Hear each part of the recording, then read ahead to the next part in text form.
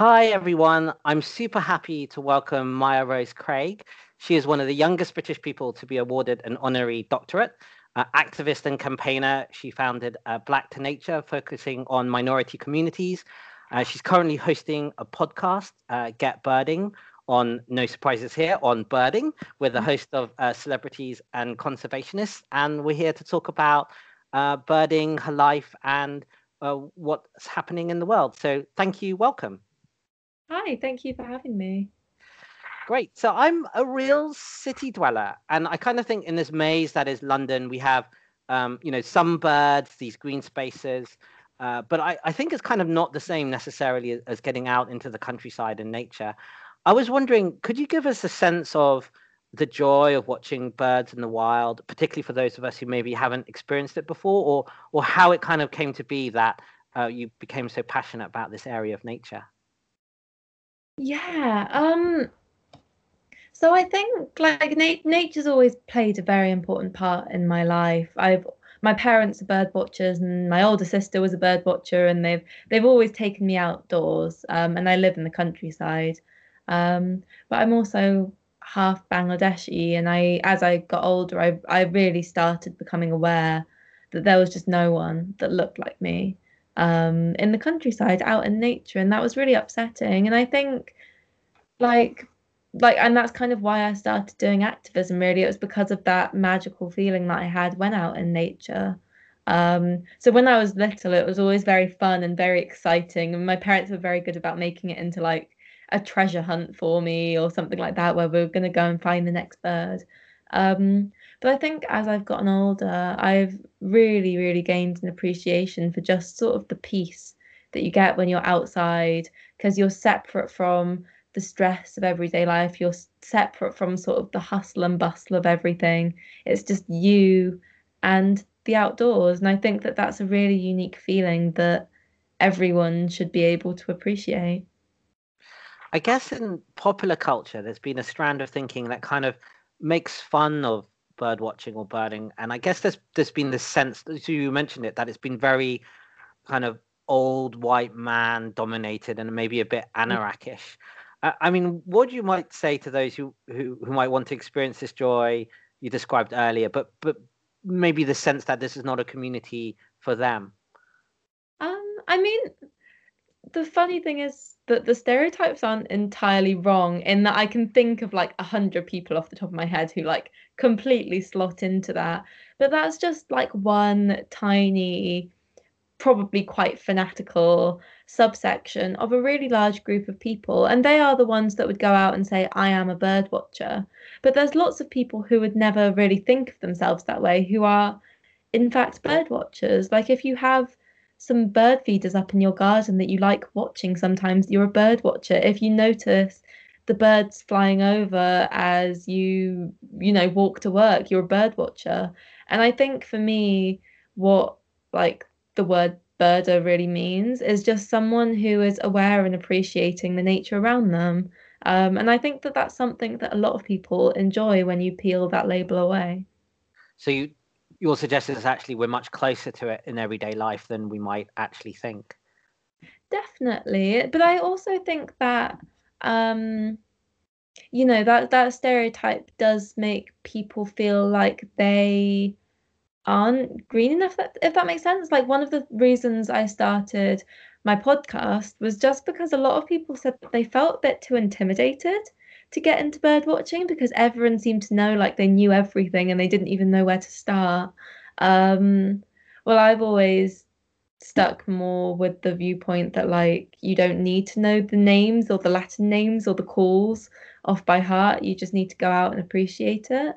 But I also think there's so many different ways of enjoying nature and the outdoors that we don't really like traditionally think about in the UK. Um, so I guess that typical way of engaging with nature is putting your binoculars on, putting your anorak on, going down to the local nature reserve and staring at some small brown birds for a few hours. And I'm not going to lie, personally, I do enjoy that. But there are a lot of people who don't. And one of the big things that my organization, Black to Nature, does is just sort of widen that perspective of what engaging with nature is in the first place. If you're playing football with your friends in the park, you're in the green space, you're still engaging with nature. If you're like, I don't know, feeding the pigeons during your lunch hour, we might not think of them as nature, but they are other animals and that's still nature. And I think as soon as you broaden that perspective, it takes the stress off and it makes you appreciate just how much nature there is around you, basically.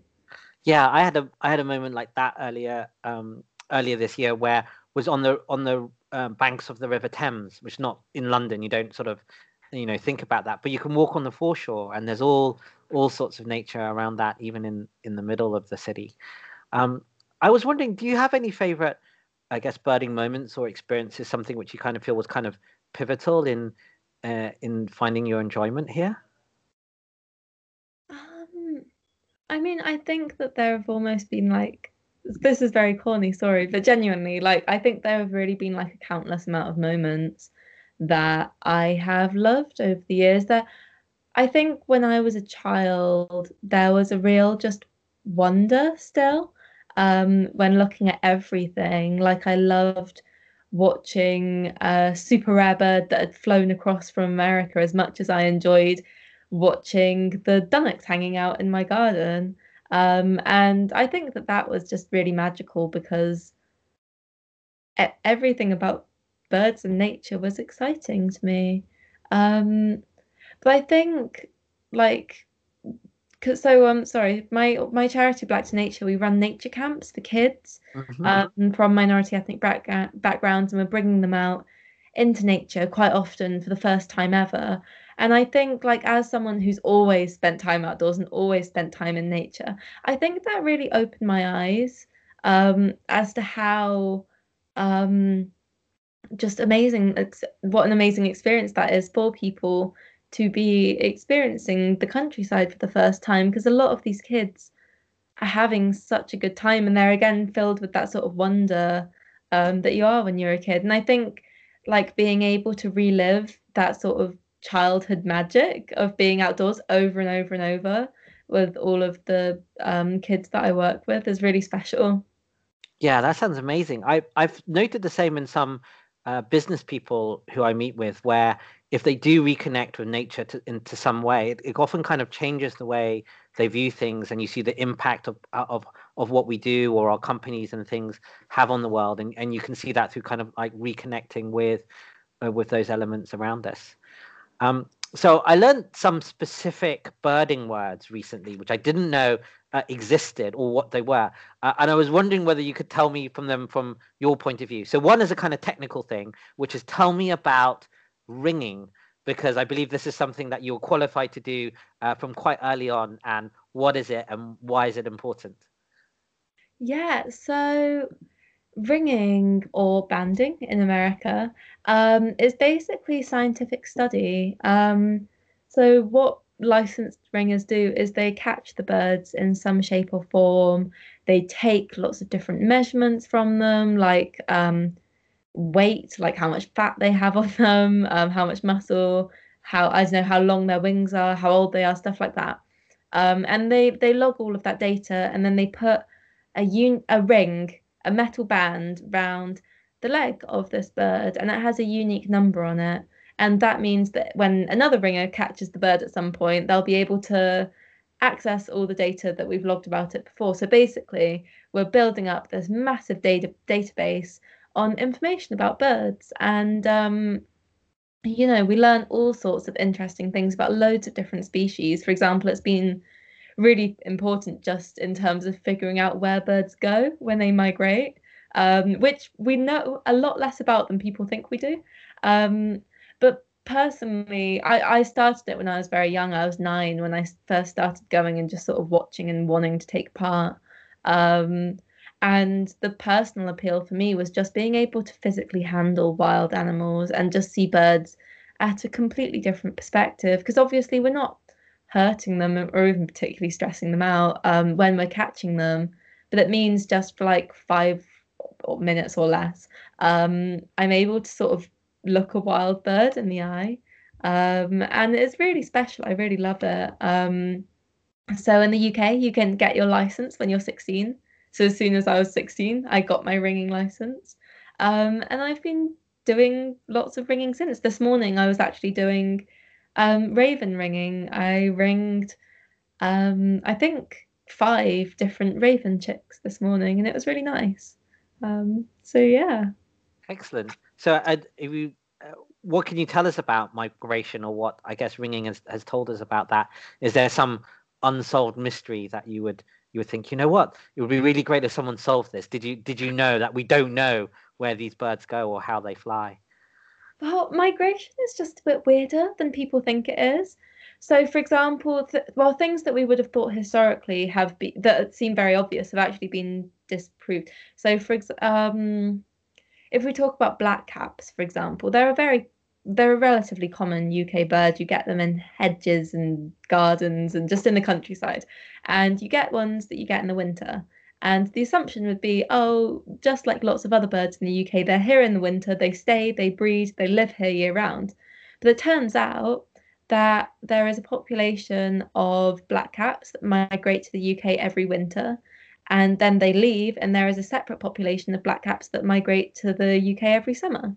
So you've got weird things like that going on, that we just never would have realised otherwise. But there also were just genuine mysteries. So, for example, the cuckoo, which is like a very famous spring bird in the UK, for a really long time, we just had no idea where it was migrating to, what its migration route was. And it was probably only 10 or 15 years ago that we finally found out that they're migrating to the Congo, of all places. And again, like we're discovering all of these things to do because of ringing. That's amazing. I recall reading somewhere that we're not sure how birds do their complex navigation, because you have birds who that they know where to go back nesting, and they've never been there before, like if they're in their first year of life, and you can partially confuse them if you move them from their nest and things, and we're still discovering things about that. I don't know if you know anything about that. I don't know, like I'm not an expert or anything, but I do know that bird navigation or just birds in general are really interesting. Like I think it's sort of a very, very normal, like human thing. There's always a human assumption that we are the cleverest and we have the Yeah. most skills and things like that. But birds can do so many fantastic things, and there's loads of different hypotheses. So, for example, people were trying to figure out if birds are literally just using landmarks to figure out where they're going. Um, some people think that it might be like magnetic forces that are basically creating like a little compass inside their head so they know where they're going. Whether it's just like a generational thing, they're showing each other the journey. Um, we're not 100% sure. There's loads of great ideas. They might all be true. Um, Yeah, and I was yeah. reading. I think just this week there was a paper out showing that the crow family has human-like intelligence. It's just we need to ask them the right kind of questions. We don't know how to speak in their language, so to speak. I love that take because I actually, for various reasons, I ended up like researching quite a lot about ravens last spring, and it was so interesting. And it was partially because there was a raven nest near my house, that suddenly popped up during lockdown. And I was suddenly very interested about ravens, and there were so many fun facts where I was like, these birds are so, so smart.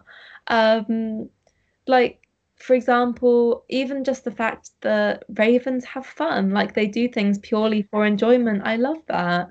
Um, or they're sort of they're social, the way that they interact with each other socially. But I think like the thing I found most interesting is the fact that ravens have been proven to use tools, which is interesting just because sort of tools is one of the way that we as humans and maybe like chimps differentiate ourselves from other animals in terms of intelligence. So I don't know. I just thought that was really interesting. But corvids are brilliant. They're great birds. Yeah, it's really fascinating. And so I'm going to put you on the spot here as well, because I don't know necessarily you're going to know anything about this, but I realized I know nothing really about birdsong.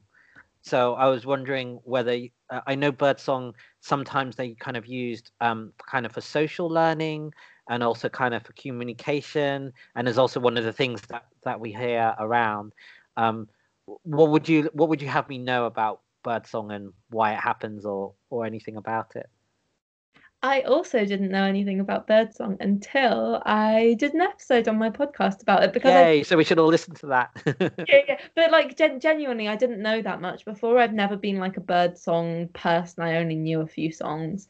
But I was talking to someone who is a birdsong person and called Lucy Lapwing, and she was saying that a lot of the times, like especially during springtime, a, well, what we hear as being very beautiful bird song is really a very sort of macho display from various birds as they all try to prove that they're the strongest and the most resilient, and you know they're the ones that the female should go with. And they can get very, very territorial about it all. And it's the same with the dawn chorus, which again, we're like, oh, the dawn chorus is so beautiful. But all these birds are like shouting over each other again, trying to prove that they've made it through Yeah, the night. they're the loudest. They were strong enough to last through the cold, and they're here to survive the next day. But one thing I did read about recently, which I thought was really interesting, was just talking about how scientists were measuring birds' brainwaves while they were sleeping, and how the brainwaves were doing the same as what they do when they are singing, basically. And these birds were dreaming about the songs that they sing or their calls that they make during the day, which I thought was really interesting. Great. So I've got two more birding phrases or nouns that I've heard about. So what is it to the expression lifer mean in birding? So for lots of birders, birding is all about lists. Like not in that it's all about the list, but it gets very competitive and they keep lists of what they've seen and what like they're aware of what they haven't seen, and you keep like a country list and a local area list, a world list. And like I said, it's all very competitive. And so a lifer is basically just a bird that you have never before seen in your life. Right. So it's a life tick, a life, a new bird in your life, I guess. But the sort of undercurrent to all that is like, yes, got another bird on my list. Yeah. Great. And then the last phrase I heard or read about was pish, which I believe is a kind of sounds that some birders can make to attract birds or something like that. Yeah, I would love to know where you've heard that because I've never even seen that word written down. Right.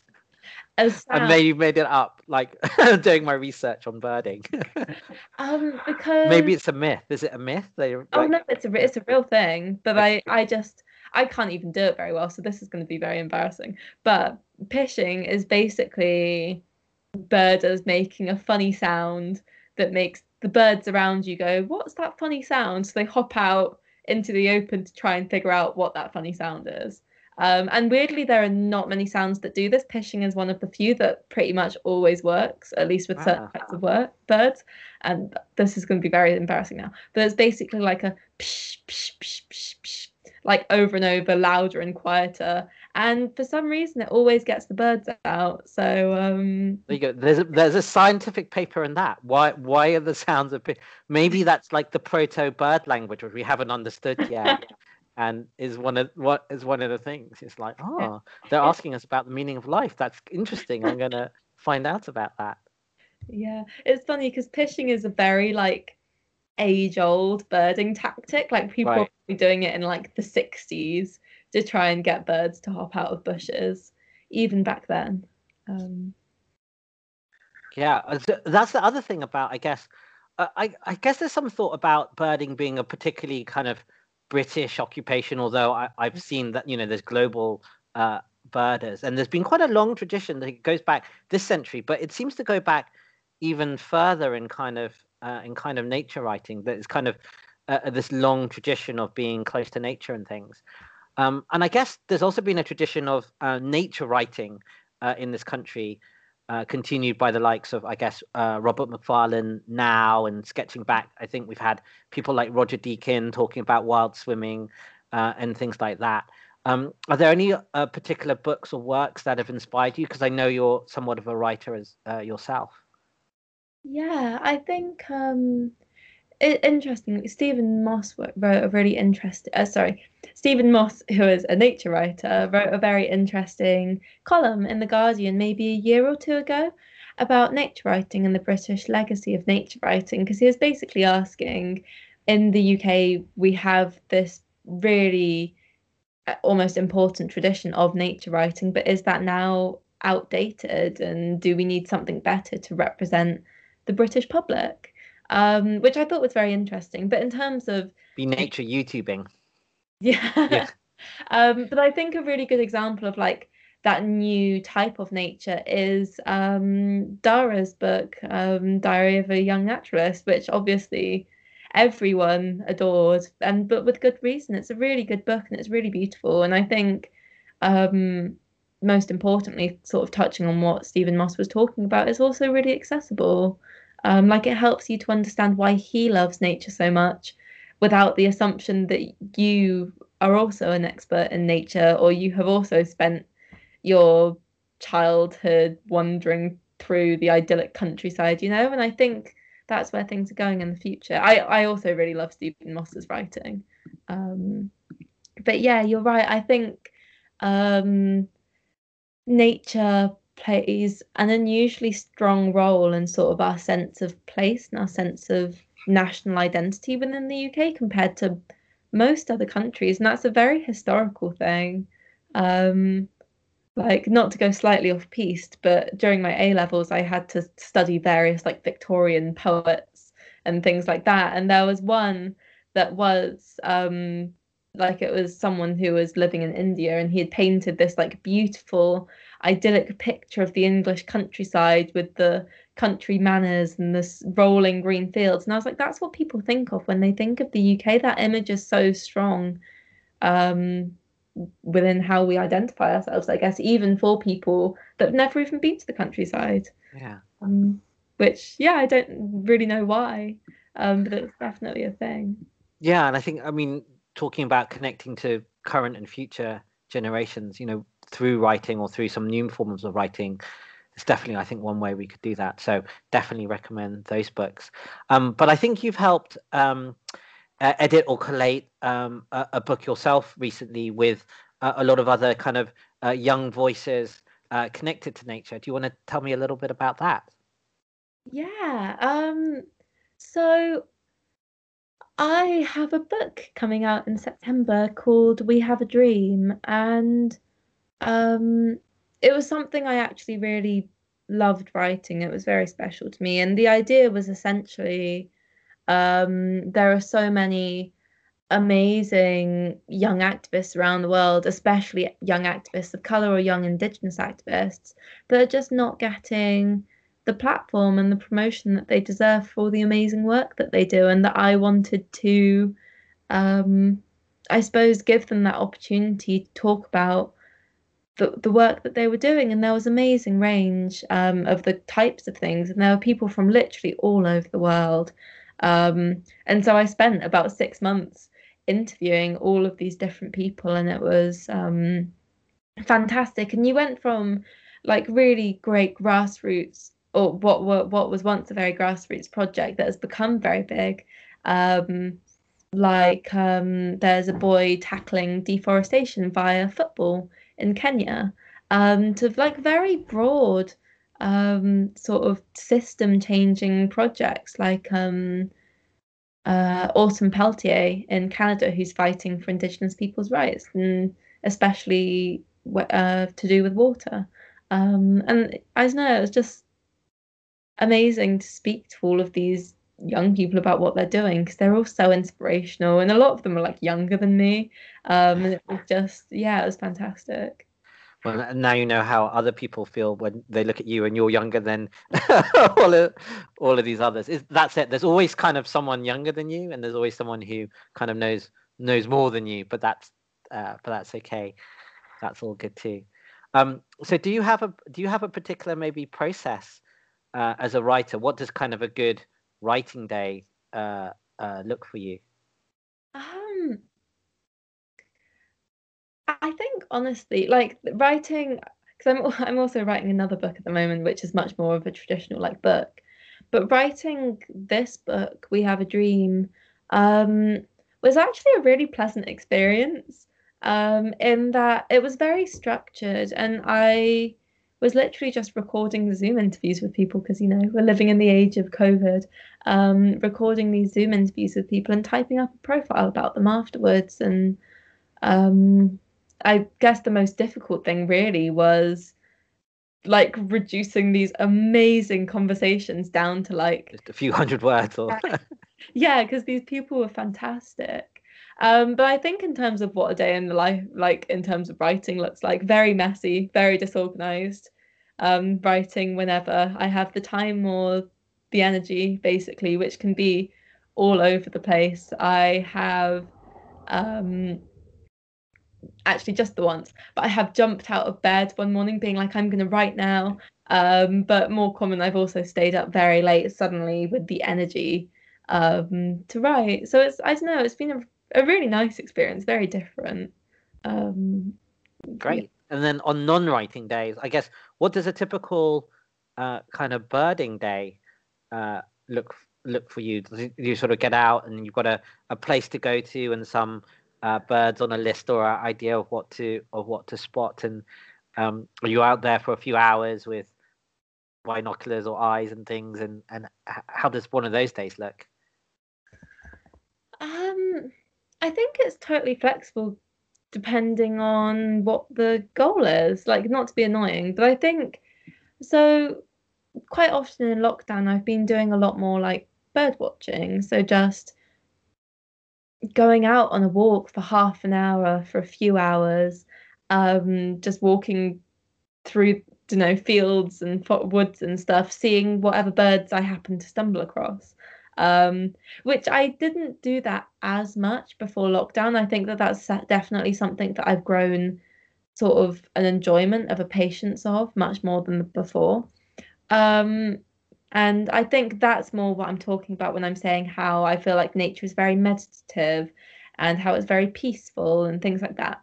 But there are also certain occasions where a very rare bird has turned up in the UK. Those are not peaceful days. Right. When my parents are getting up at like 3 o'clock. We've got to go 100 miles this way. Yeah, drive across the country to catch this bird just as the sun is rising. And hopefully to see it immediately and to celebrate seeing this new bird. And that can take between a few hours to days. There are occasions where we've gone back over and over to try and see a bird until we finally have. So, yeah.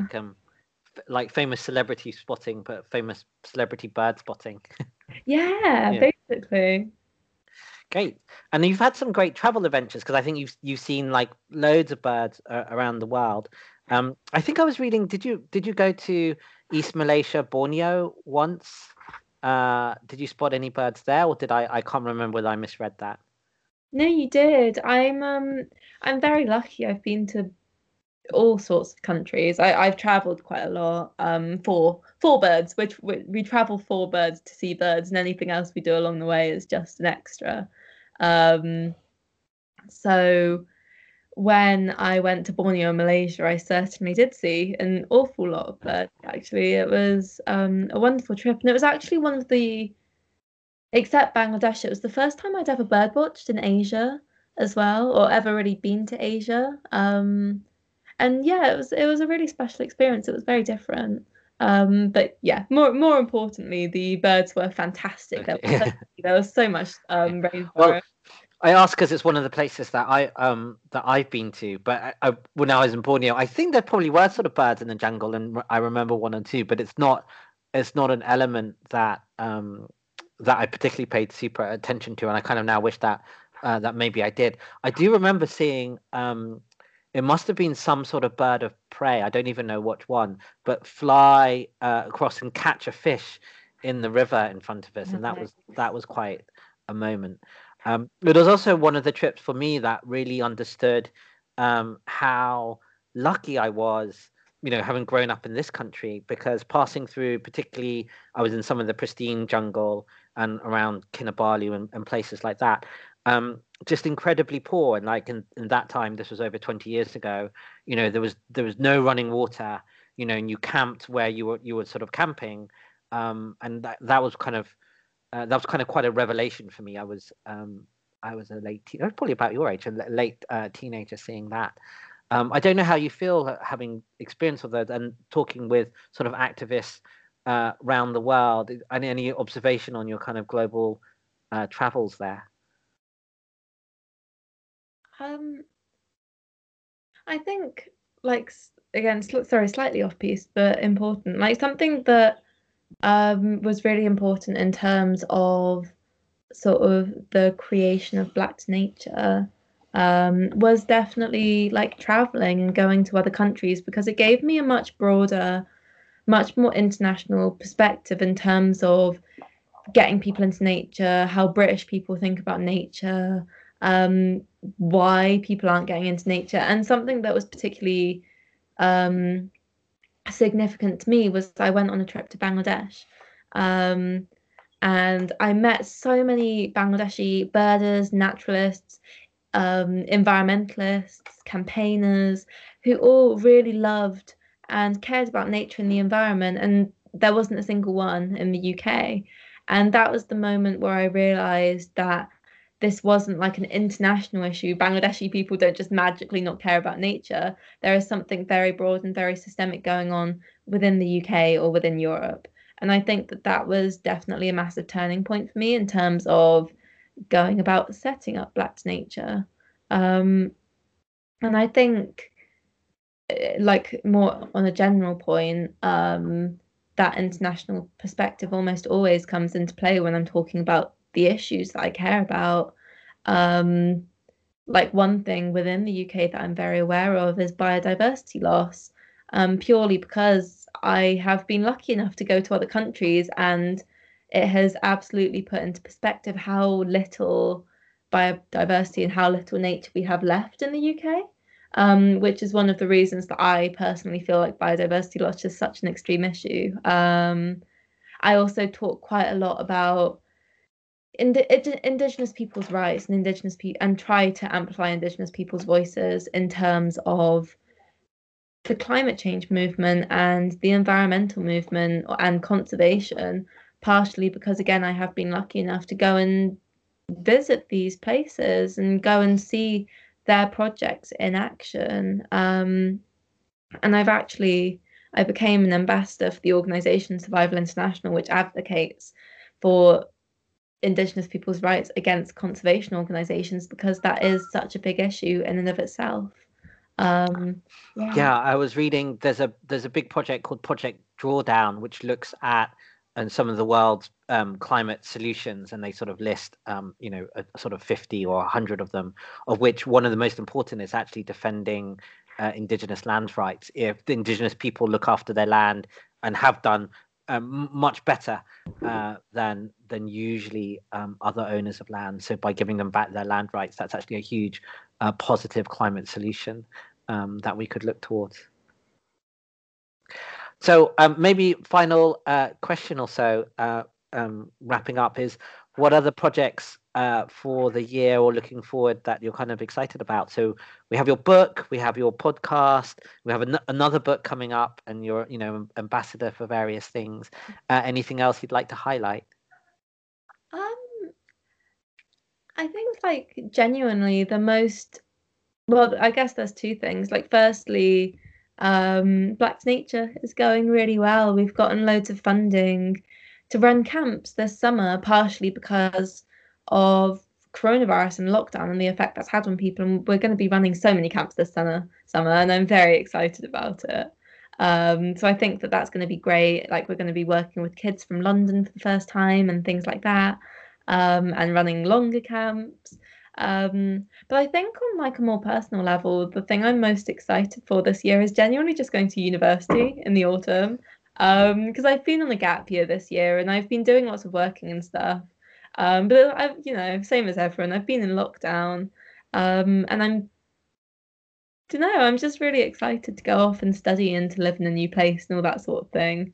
And that's in October. So lots to look forward to this year. Great, that sounds amazing. So do everyone look out for her book. We'll put links below.